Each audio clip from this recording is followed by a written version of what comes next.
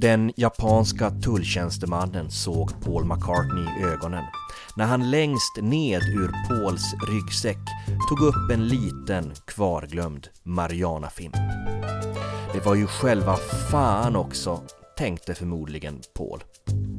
Det var en tanke han fick tillfälle att återkomma till när han istället för att ge sig ut på sin första Japan-turné med sitt band Wings istället fick ägna 6 dagar i häktet. Men under den där tiden i häktet så fick Paul tid att tänka. Han tänkte på var han varit, var han befann sig just nu och var han var på väg. Det var ju nu strax över 10 år sedan Beatles hade splittrats och om 2 år skulle Paul fylla 40. Paul tänkte på de där inspelningarna han hade gjort i somras. De när han hade lekt runt med en synt och lyckats skriva sånger som inte liknade någonting han spelat in förut.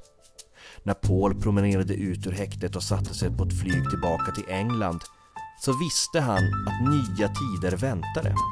Han kände sig på nyttfödd. Han kände sig ännu en gång på ett sätt han aldrig känt förut. Kärlek och knaster, en podcast om de där skivorna som förändrade ditt liv. Ja, då säger jag välkommen tillbaka till ännu ett avsnitt av Kärlek och knaster. Och idag så har jag med mig Oda. Hallå, hallå. Hur är läget? Det är bara bra. Men förstår jag det rätt? Du kom precis hem från London. Förra, inte denna helgen, men helgen innan så var jag i London. För jag skulle DJa på en festival där. En liten lokal festival som heter The Stowe Festival. Och det var väldigt trevligt. Kul. Vad var det för sorts festival? Man kan väl likna den lite med typ så här Malmöfestivalen fast väldigt mycket mindre.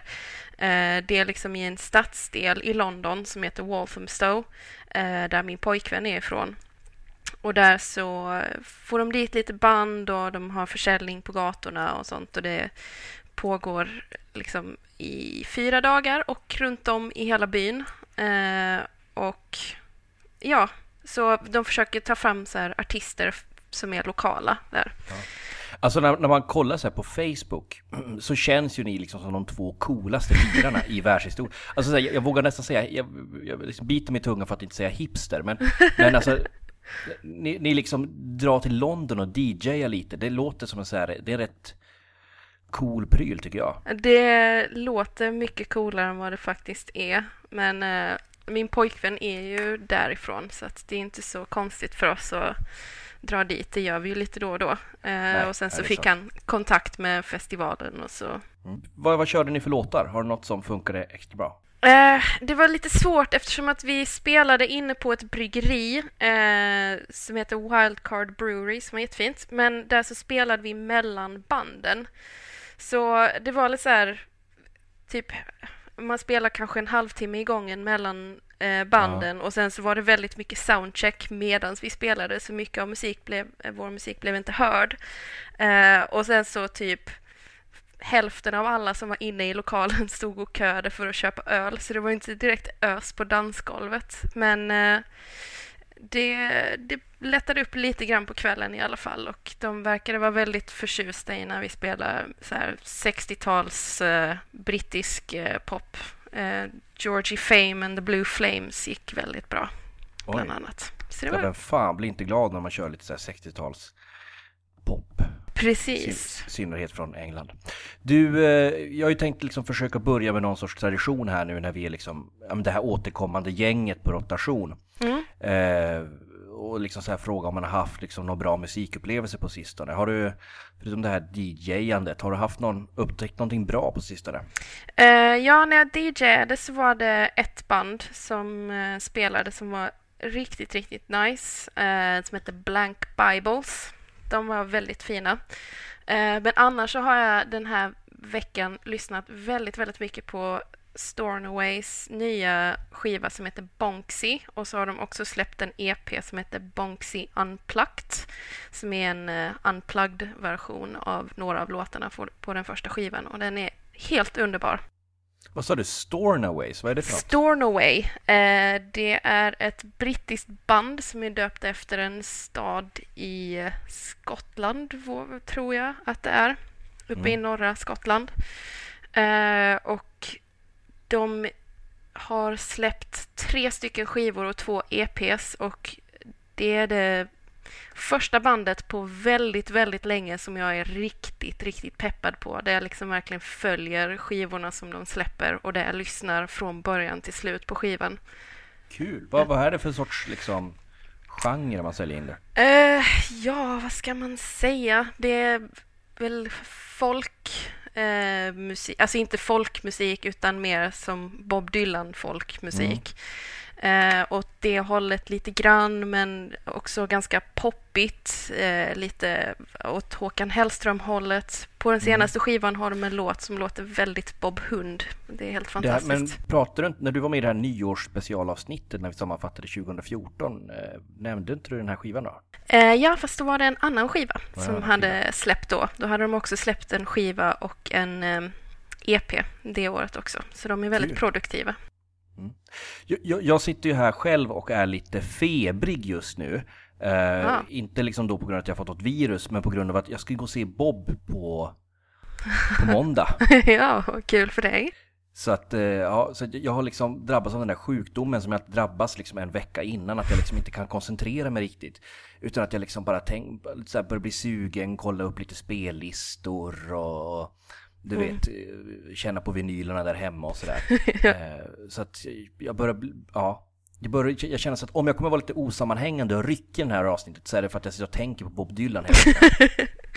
Ja, det är helt okej. Jag känner igen känslan. Jag var faktiskt exakt likadan när jag såg Paul McCartney i somras.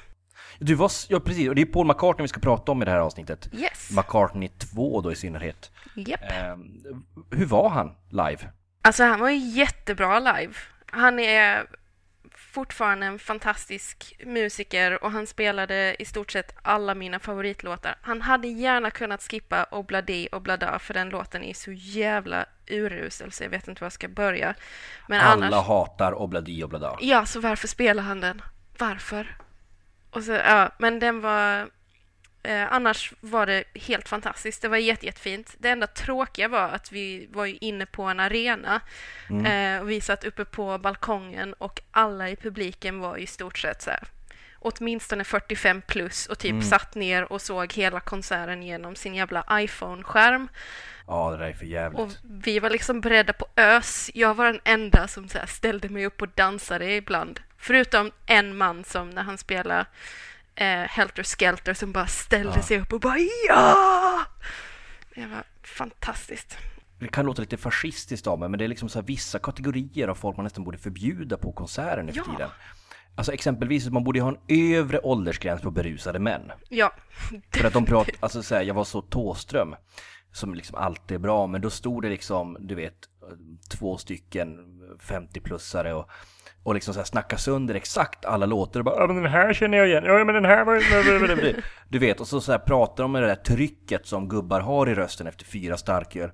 Och det bara så pajar upplevelsen. Och det är någonting också det där med att jag tycker det ska vara mobilförbud på konserter, och inte på grund av liksom att man inte ska, du vet, bordlägga konserten, utan så här, max 4 sekunder får man upp sin mobiltelefon.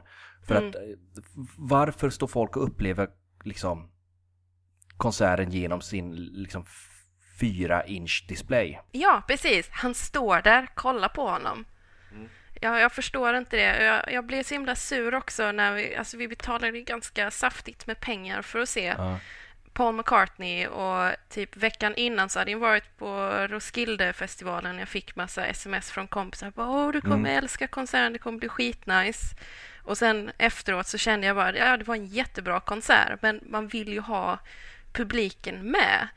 Ja, men precis. Annars är det ju ingen, annars kan du lika gärna sitta hemma och lyssna på skivorna. Ja men precis, sitta hemma och livestreama konserten för fan istället för att de ska sitta och kolla en liten display och sen filma storbildsskärmen. Så det är så här, det är 4 lager från Paul McCartney. Ja, precis. De hade kommit närmare om honom om de hade kollat på en live-DVD direkt. Precis, och jag kände Ja, det var också jobbigt för att som sagt jag var en av de få som faktiskt ställde mig upp och dansade ibland och var liksom inne i konserten, men jag kände samtidigt så här, och nu är de säkert skitsura på mig, de som sitter bakom, för att jag ställer mig upp och de inte kan se, men det är liksom då kände jag bara, då kan ju ni stå upp.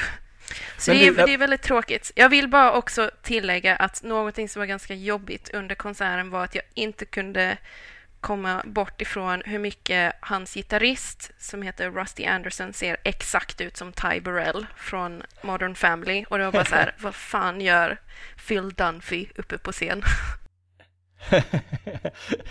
Det är faktiskt väldigt, väldigt roligt. Ja, kolla på en bild på honom. De ser exakt likadana ut. Man kan ju googla det här. Och kollar man på YouTube-versionen av avsnittet så lägger jag väl upp en jämförelsebild här nu. Det tycker jag vi ska göra. Vad heter det? Men är det som jag misstänker att fort han spelar Beatles-låtar så liksom det är då publiken vaknar. Och sen kanske de inte riktigt blir lika vilda när de hör Temporary Secretary. Förutom Live and Let Die som folk gick bananas för. Så det måste väl vara typ den enda Wings-låten som alla bara såhär, yeah. Men mest så var det ju Beatles-låtarna de ville höra. Och det är klart att det var folk som öste till de andra låtarna också. Men ja, och jag var ju den enda som då ställde mig upp och dansade till Temporary Secretary. Jag tog till och med av mig skorna och hoppade in så här i trappan så jag fick fritt fram och dansa hur mycket jag ville. Och det här är kanske någonting vi kommer att diskutera då, inte bara Temporary Secretary utan också då hur det måste vara att vara Paul McCartney och liksom ha en karriär på 40 år, 50 år när folk bara vill koncentrera sig på de första 8. Precis. Skivan vi ska prata om är alltså McCartney 2. Vill du berätta lite om den skivan? Ja, det är en väldigt, väldigt märklig skiva. Jag kom in på den först genom att någon spelade Temporary Secretary för mig. Temporary Secretary. Precis. Secretary is what I need for to do the job I need a temporary secretary, temporary secretary, temporary secretary. Och min första tanke när jag hörde den här var, hur fan är den här låten dels gjord av Paul McCartney och gjord 1980, för att det låter som att den är gjord av någon hipster typ igår. Och sen så tänkte jag bara, jag måste höra den här skivan, och hela skivan är bara så här ett elektroniskt märkligt, alltså den är så speciell och så annorlunda från McCartneys all annan musik som han har gjort, samtidigt som den ändå inte är det. Den spelades ju in sommaren 1979, släpptes 1980 och även om den då heter McCartney 2 så är det ju var det hans 11:e soloskiva efter Beatles, om man räknar in Wings som solo. Wings, precis. Den var då någon sorts uppföljare på McCartney 1 som kom när då? Det minns jag inte. Ja, men ett eller 2 år efter liksom att Beatles splittrades. Ja, han åkte upp till Skottland helt själv och spelade in den för att han ville ta en paus i Wings och visste inte riktigt vad de skulle göra. Så han var så här, fuck it, jag åker upp och spelar in lite musik. Och så kom han hem med detta. För de som inte liksom vet vilka Wings är, det var ju alltså det bandet som han startade efter Beatles. Och som han var liksom frontfigur på. När han spelade in den här skivan så var inte så fanns ju fortfarande Wings, men han väl släppte den 1980 där så hade ju de hunnit splittras. Precis. Så att det här är liksom, vad ska man säga, hans första soloskiva efter det att han slutade spela i band, om man räknar bort de här tidigare som han gjorde med sin fru Linda McCartney och McCartney 1. Precis, och det är väldigt passande eftersom att han släppte McCartney 1 efter att Beatles splittrades, och så släppte han McCartney 2 när Wings splittrades. Och bägge de här 2 skivorna påminner ganska mycket om varandra på så sätt att de är delvis ganska skissartade. Ja. Och känns ganska mycket som avstickare från vad de har gjort innan. Ja, precis. Även om liksom de två av dem, alltså varje skiva har haft varsitt centrala spår som liksom, vad ska man säga, var en kvarleva från det gamla, men som på något sätt fick en ny kostym nu. Jag tänker på Maybe I'm Amazed på McCartney 1 och Coming Up här på McCartney 2. Ja, precis. Ja, men det kan jag hålla med om. Men om jag säger att McCartney 2 är ju, alltså McCartney 1 hade jag liksom hört talas om innan och hört liksom sådär i förbifarten. Och Wings-skivorna är ju vissa läger väldigt omtyckt och sådär. Men du valde alltså att prata om McCartney 2. Ja, jag vill gärna prata om den. Dels för att den är helt bortglömd och att väldigt få människor känner till den. Och för att den är så speciell. Att det just är så här, min första tanke när jag hörde den här låten var bara, är det här verkligen Paul McCartney? Och jag tycker också att den är intressant att prata om, för att även om det finns låtar som jag älskar jättemycket på den här skivan, så finns det ju några låtar som kanske inte är de skarpaste knivarna i lådan, så att säga. Ja, det kan jag ta med fan skriva under på. Det finns några låtar här som jag har lyssnat igenom den här skivan kanske 20 gånger inför vårt samtal. Sådär på raken varje gång. Det finns några låtar jag alltid skippar. Men låt oss komma till det. Men vad är din relation till Paul McCartney och Beatles och Wings liksom, om vi ska ge lite kontext? Ja, jag har varit ett stort Beatles-fan sedan jag var väldigt liten.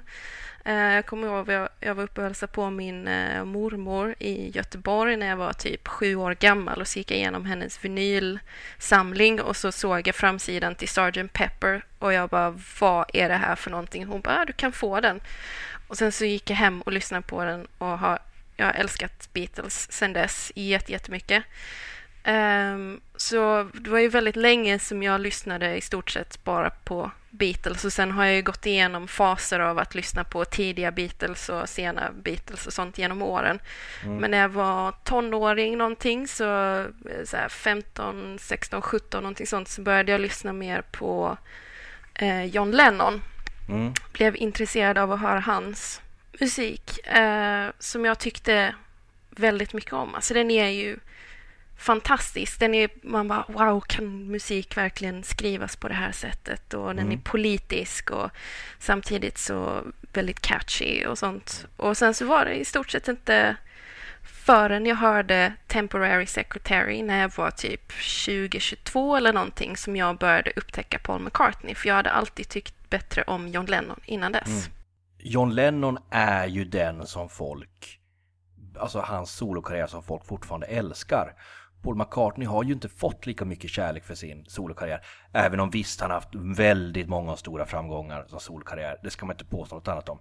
Men John Lennon har ju liksom alltid blivit ansedd som den som, vad ska man säga, fortfarande var bra efter Beatles. Ja, precis. Och jag tycker att det är lite orättvist att Paul McCartney, det är liksom, om du möter någon som känner till någonting om Paul McCartney efter Beatles, så är chansen nog ganska stor att de känner till Live and Let Die, möjligtvis Silly Love Songs och kanske någon låt till. Men det är så extremt få människor nu för tiden som känner till Wings överhuvudtaget, även om de var jättestora när de kom ut liksom. Och jag tycker att det är jävligt tråkigt, men jag tror att det är lite så att John Lennon är liksom som en explosion när du hör det för första gången. Alltså det är liksom så här bara, wow, det här är så fantastiskt och så spännande och så bra. Men McCartney är liksom inte riktigt en explosion, utan det bara så här långsamt växer, man kommer in i det och sen så upptäcker man mer och mer och mer. Men jag tycker samtidigt att John Lennon är aldrig lika bra som när man hörde honom för första gången. Jag tycker man tröttnar lite, eller jag tröttnar i alla fall på jag förstår vad musik. du menar. Någonting med John Lennon känner jag idag, när jag inte längre är liksom, du vet, 17-18, är att han tar sig själv på alldeles för stort allvar. Ja. Eller tog sig själv på alldeles för stort allvar. Medan Paul McCartney hade kanske lite mer avslappnad inställning. Alltså 1980 ett år innan John Lennon blev skjuten till döds, så släppte ju då samma år då som McCartney 2 släppte, så släppte ju John Lennon Double Fantasy. Och det är ganska intressant att se skillnaderna i deras solokarriärer. Att där Paul McCartney släpper, vad ska man säga, någonting som det känns som att han försöker ha roligt, eller som han själv beskrev att han ville göra en skiva som man kunde spela på fester. Ja. Så John Lennon, jag vet inte, gör mycket mer självupptagen musik. Jag vet, alltså det är nästan lite nu, det slog mig nu helt plötsligt att när jag ser tillbaka, eller när jag tittar på John Lennons karriär och hur den är efter Beatles, så är den är ju väldigt självupptagen, som du säger, väldigt seriös och väldigt så här, jag är en konstnär och jag är svår, och det är lite så här, han är Kanye. Han är Kanye West. Det är så här, han är Kanye West. Ja, du tar dig själv på allt för stor allvar. Ja, din musik är bra, men du behöver inte gå runt och säga att du är ett geni. John Lennon, alltså så här, jag älskar mycket av John Lennons solokarriärgrejer, tror inte annat. Men jag kan tycka att många av hans soloskivor efter Beatles är väldigt ojämna. Och alltså så här, han gjorde Working Class Hero som är en fantastisk låt, men väldigt, väldigt seriös. Han skulle ju aldrig kunna gjort som Paul McCartney gjorde med Wings, en Bond-låt. Nej, precis.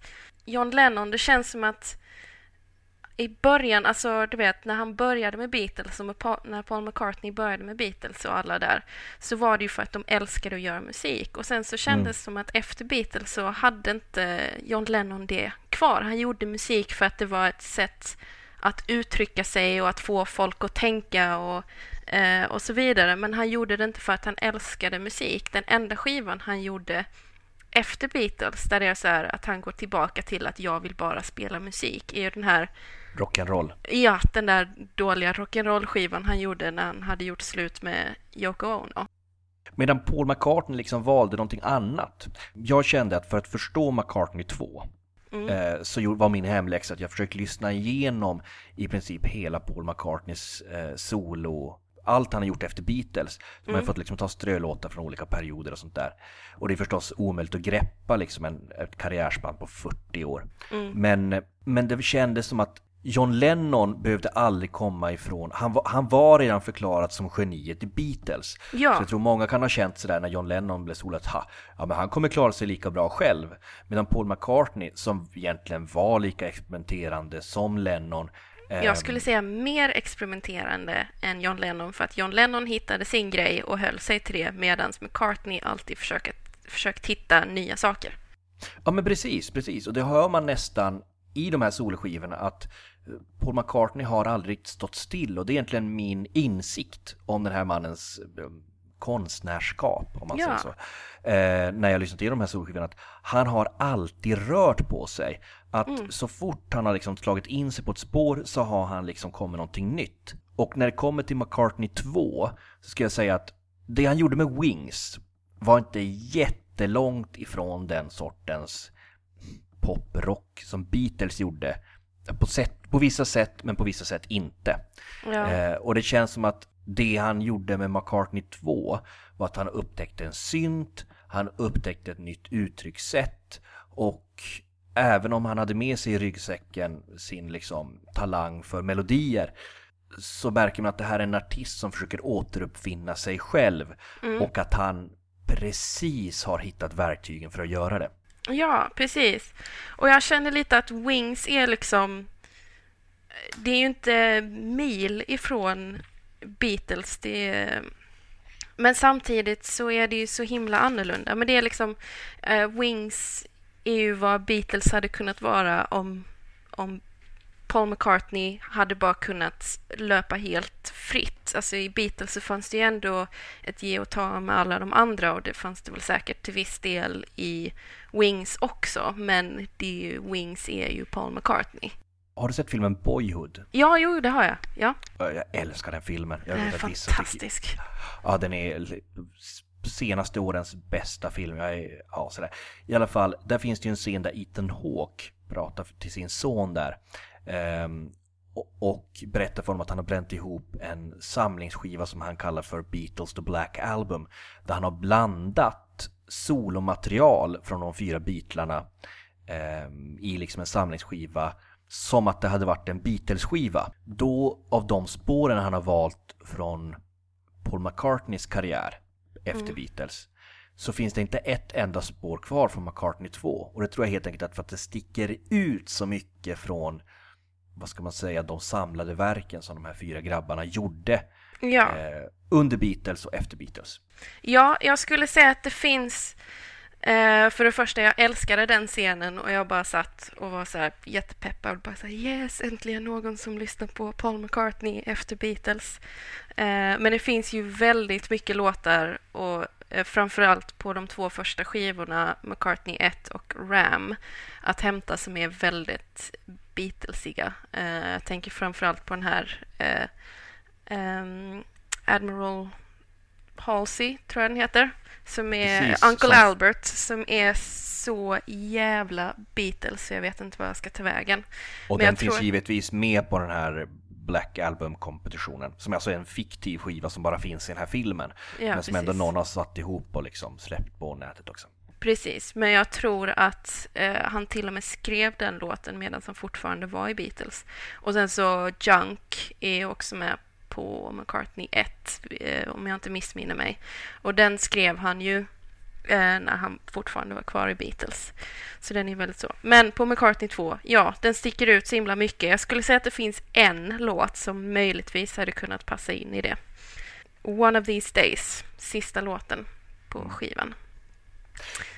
Den har ju, om man kollar igenom liksom de här låtarna som finns nu på McCartney 2, den versionen som vi pratar om på den här skivan är väl egentligen kanske den här Special Edition som exempelvis finns på Spotify, och den som också Paul McCartney släppte ganska tidigt, tror jag, som en dubbelskiva, alltså med massa B-spår och sånt som Check My Machine och sådär.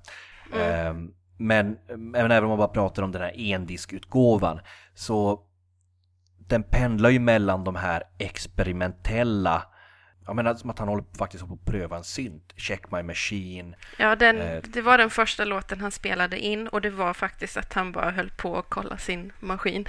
Ja, men precis. Och Temporary Secretary och de här. Och så finns det de här melodiska balladerna som jag tror inte Paul McCartney kan hejda sig från att släppa på ett album. Så One of These Days eller Waterfalls. Ja, precis. Men jag skulle säga att One of These Days är den mest McCartney av alla låtarna på skivan. Och den som, om jag skulle sätta ihop ett Black Album, så om jag skulle välja en låt från McCartney 2 så hade jag valt den.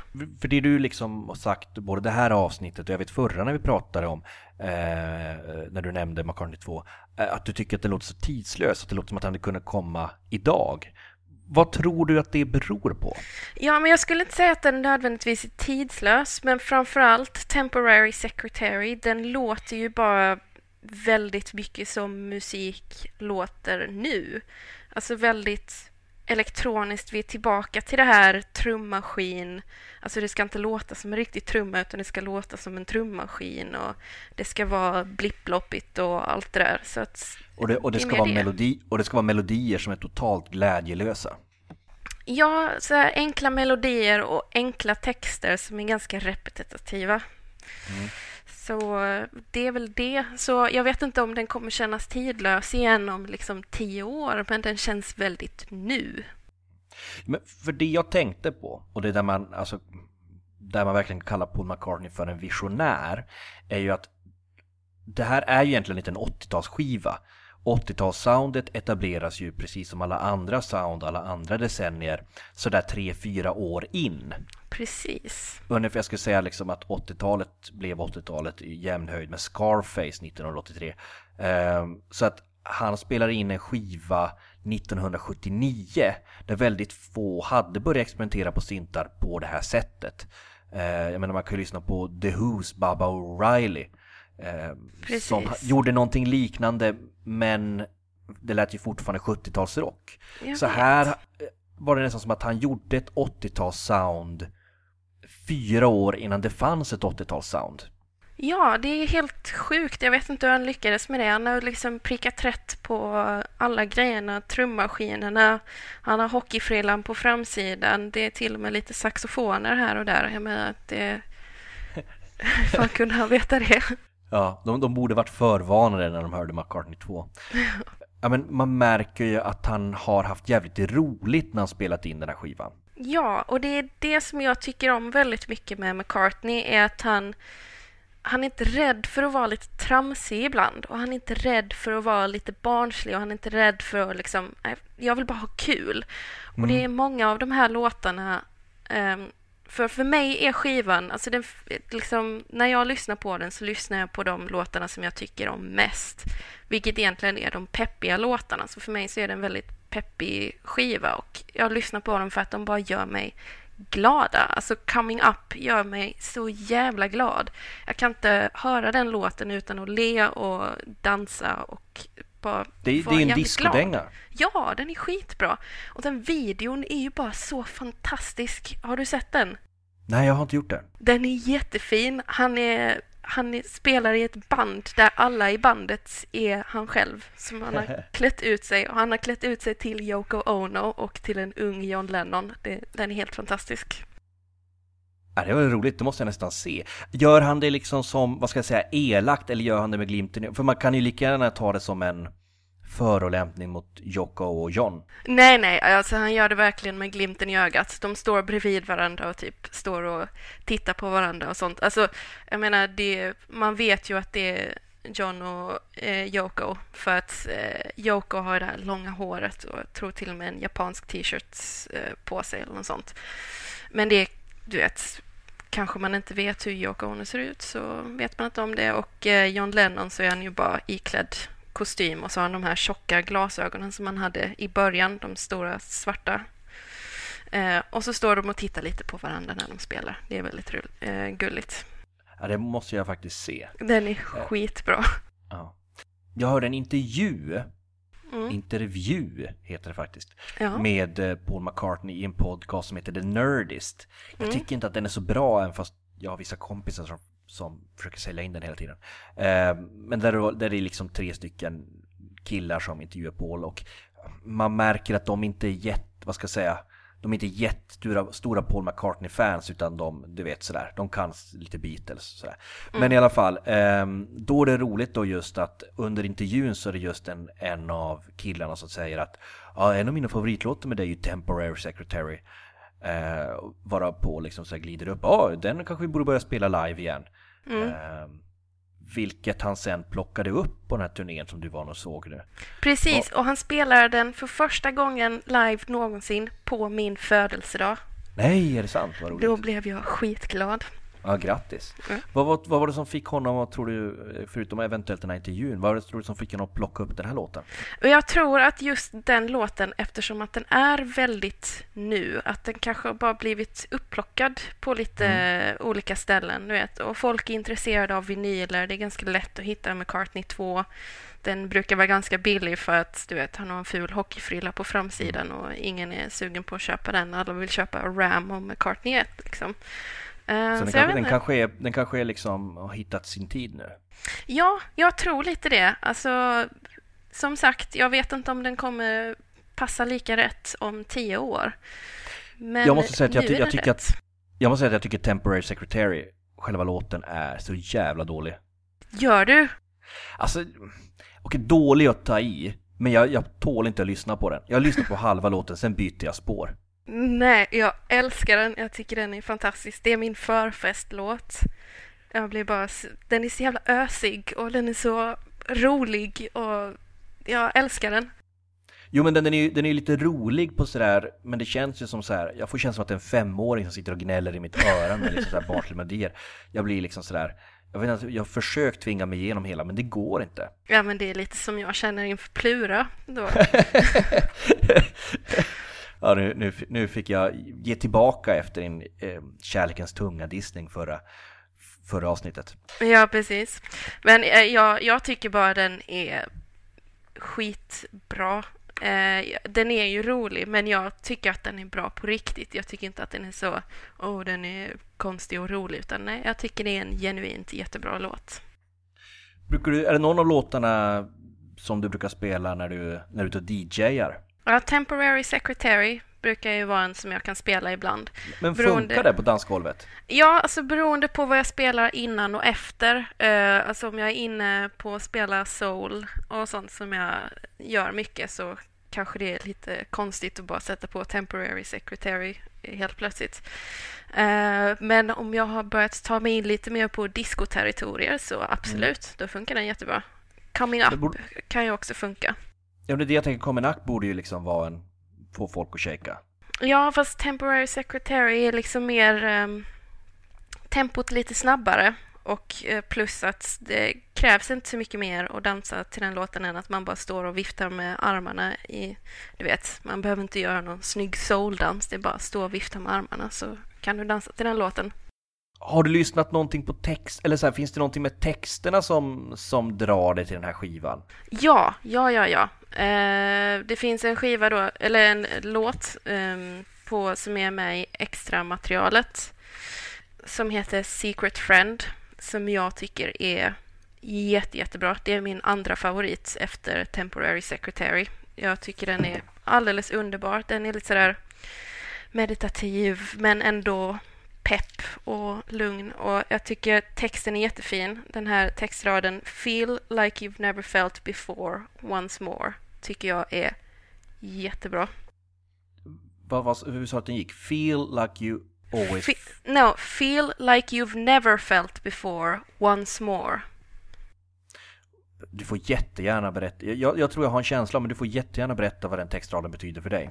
För mig så är det liksom, först när jag hörde det så var det bara så här, hur kan man göra det? Men för mig så är det liksom bara den här känslan av att hitta någonting nytt för första gången, eller träffa någon ny för första gången.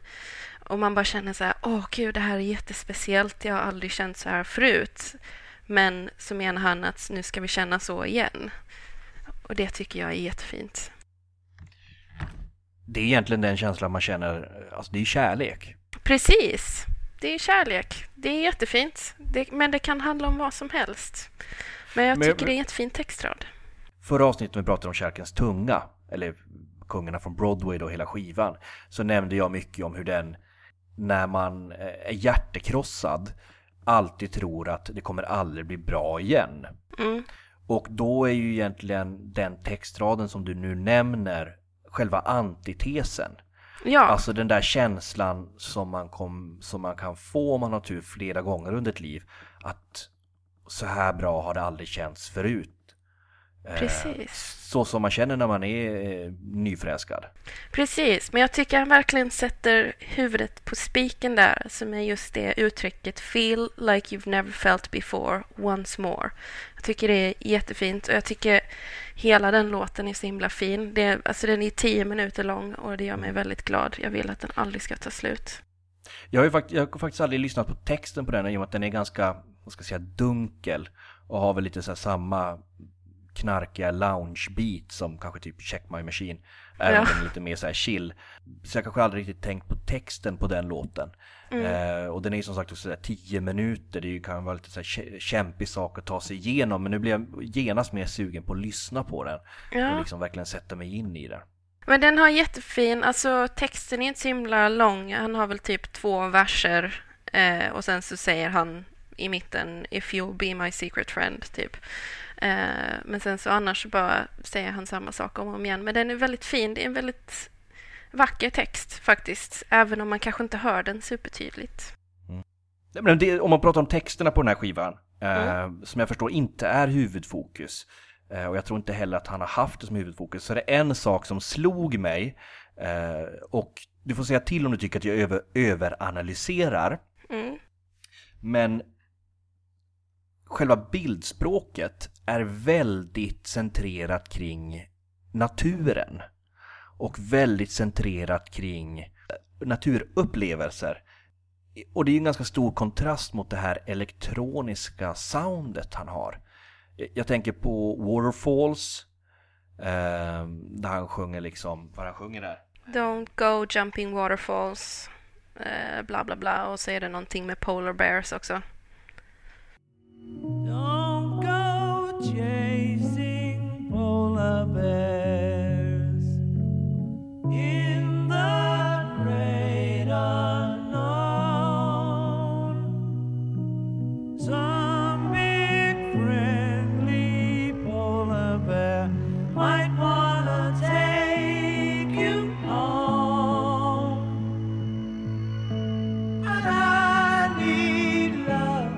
är ändå liksom ett ganska levande bildspråk. Till skillnad från den här, liksom så här ganska hårda musiken. Tror du det finns en tanke där, eller är jag ute och cyklar? Det kanske det finns i just den låten och möjligtvis i Summer's Day Song också. Jag vet inte. Jag tycker just Waterfalls det är någonting... Jag tyckte inte riktigt om den från början. Jag tyckte den var lite för långtråkig. Men det är Stuarts, min pojkväns, favoritlåt på skivan. Han älskar den jättemycket och för honom så var den en sån jätteexplosion för honom. Så samma för mig med Temporary Secretary. Jag är på Stuarts sida. Jag tycker Waterfalls och kanske då One of These Days balladerna är de som har fastnat mest hos mig. Och de har ju de här melodierna som är så McCartney. Som är så självklara att det känns som att jag har hört låten innan. Även om jag är rätt övertygad om att jag inte har det. Jag kan hålla med om det. Jag tycker fortfarande att Waterfalls kanske är lite för lång för sitt eget bästa. Men texten är så himla fin i den. Jag tycker att för mig att komma in i den låten så var jag tvungen att lyssna på texten. Det gick inte bara att lyssna på musiken. Medan One of These Days bara funkar för den är liksom bara en McCartney-sång. Men jag tycker Summer's Day Song hör ju också lite in i den kategorin. Så här ballad och lite sådär. Också väldigt fin. Den tycker jag är jättefin. Det var en av mina första favoriter också. Det finns en sån liten väldigt, väldigt tyst trummaskin i bakgrunden som man bara hör lite då och då som är alldeles fantastisk. Den är nästan, det är någonting Twin Peaks över det, jag vet inte vad, men ja, där ser man hans finsmak, alltså så här, finsmakaren i Paul McCartney. Att bara för att han hade en trummaskin så som de många under 80-talet filosoferade, hej på dig Billy Gibbons i sista stopp.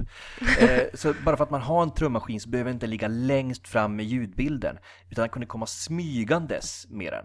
Precis, och det är jättefint för ibland så tänker jag bara, men är det verkligen en trummaskin i den här låten? Och sen så helt plötsligt så tystnar den andra musiken ner och så hör man, nej men den ligger där. Den är bara jätteliten och finns där och det är jättefint. Den är så minimal, den låten, men den är så storslagen. Det är något, alltså en sån riktig storslagen ballad trots att den är väldigt avskalad. Men det är det där som gör det. Det är det där att om man med små medel så kan det synas så mycket mer. Alltså när han hade den här nya synten och den här nya trummaskinen. Han hade kunnat, du vet, det är som när någon har liksom köpt en ny t-shirt. Och sen så, du vet, går man du vet, så är det den t-shirten man går omkring i sen en vecka tills man tröttnar. Nej men okej, det var en dålig jämförelse. men att liksom när att han har en ny leksak och då kunde han liksom så här, du vet, slå väldigt högt på den trumman. Men istället så väljer han att liksom, du vet, förstå att jag måste vara lite försiktig här. Ja, precis. Men det är också, det märks ju att han har hållit på med det här väldigt länge vid det här laget. Han vet vad som funkar och vad som inte funkar för det mesta. Sen så faller det ju lite platt på andra låtar där han bara känner att du ska experimentera och försöka utveckla mig och vad har jag inte gjort förut. Och det kan ju bli jättebra som jag tycker i Temporary Secretary och sen så kan det ju bli skitdåligt som i låten Front Parlour som bara är så här: varför har du gjort den här låten? Alltså den låter ju som att den hör hemma i ett japanskt 8-bitarspel. Ja. Och det är nästan det, alltså för mig, skivans styrka är också skivans svaghet. Ja, det håller jag helt med om. Att han har experimenterat, haft den här experimentlustan och gjort de här ibland skissartade låtarna är ju det som gör att den är rolig att lyssna på. Men det är också det som i vissa gånger gör att man inte riktigt pallar med den.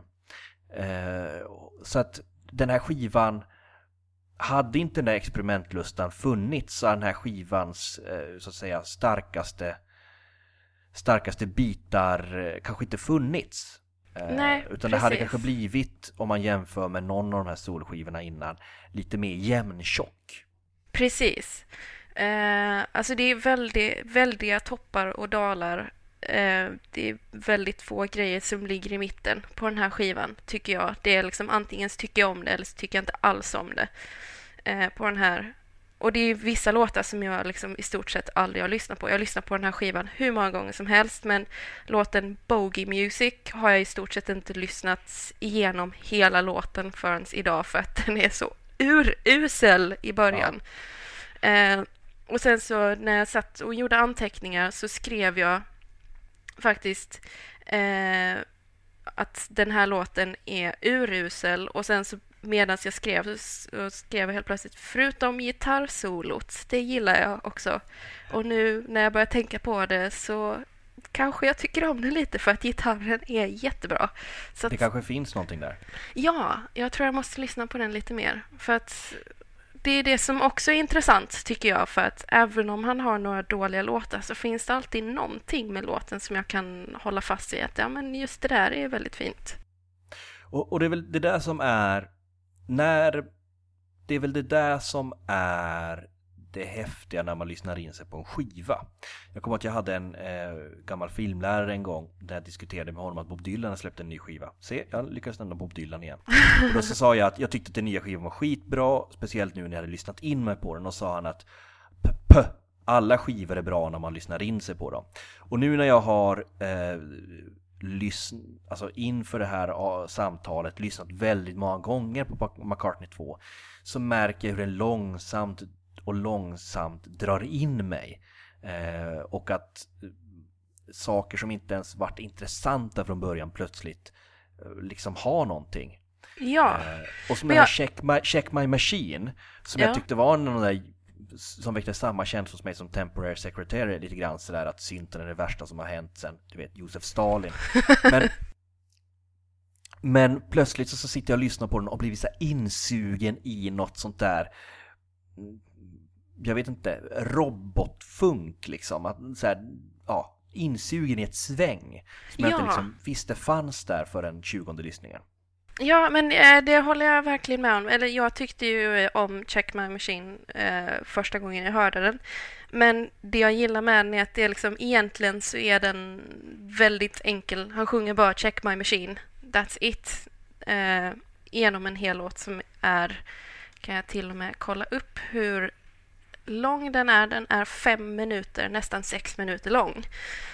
Men det händer inte så himla mycket, men samtidigt så gör det det. Så den utvecklas ändå ganska mycket, och det, liksom, han provar lite så här, nu provar jag med det här och nu provar jag med det där, och det är jättefint.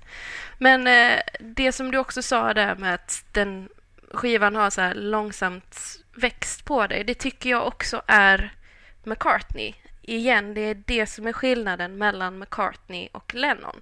Lennon är liksom pang, det är bra, nu kör jag på det, men sen så till slut efter den här första smällen så märker man att det kanske inte är så himla mycket substans i det. Medan McCartney bara långsamt växer. Ju mer man upptäcker, ju mer man lyssnar, även på låtar som man har lyssnat på 100 gånger, så bara växer de och blir bättre. Och jag älskar det med McCartney. Det finns alltid en ny låt och en ny skiva som jag inte har lyssnat på så mycket, och så lyssnar jag på den och så bara tänker jag, fan vad det här var bra, varför har jag inte lyssnat på det här innan? Och det är ganska bra avrundning tror jag på det här samtalet, alltså den här insikten om att den här skivan är en så bra symbol för Paul McCartneys karriär, för hans konstnärskap, och orsaken till att han 50 år in i sin karriär fortfarande kan vara intressant. Jag menar, lyssnar man på senaste skivan New, som jag upptäckte inför det här samtalet, så upptäckte man att wow, här finns det några väldigt bra låtar, men det låter ju inte alls som jag trodde att han skulle låta. Nej. Och i den här Driving Rain-låten, som jag inte tror alls heter Driving Rain och som jag inte kom på vad den heter, så var det så här, men kan Paul McCartney låta så här? Och jag tror också att det var kanske samma sak som folk kände när Beatles hade sina heydays och plötsligt dyker upp med Sgt. Peppers. Kan Beatles låta så här? Och det är kanske det Paul McCartney haft med sig hela tiden. Att han har varit som absolut bäst när han har varit i rörelse.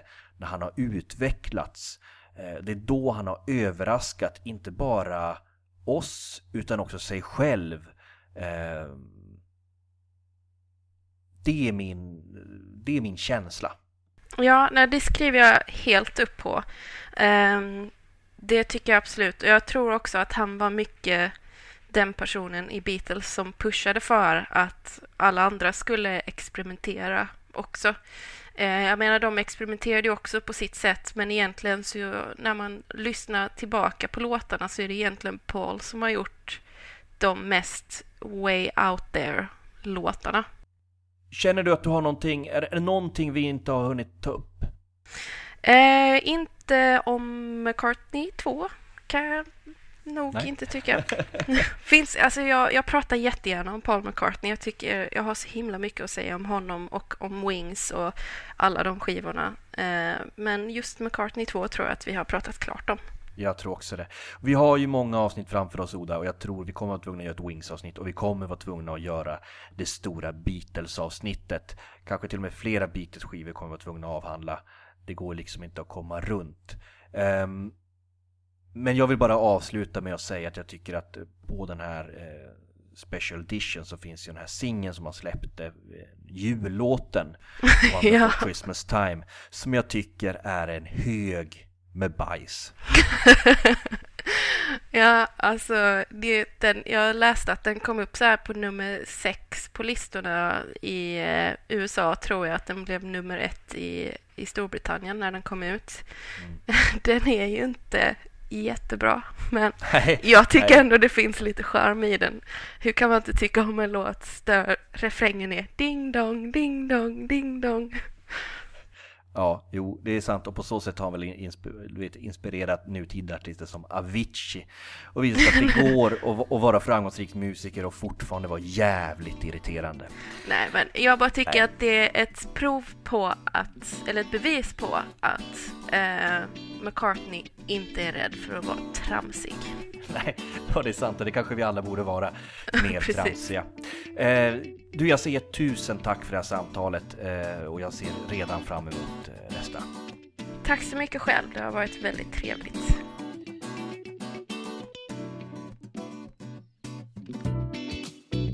Ja, då säger jag 1000 tack för att just du har lyssnat.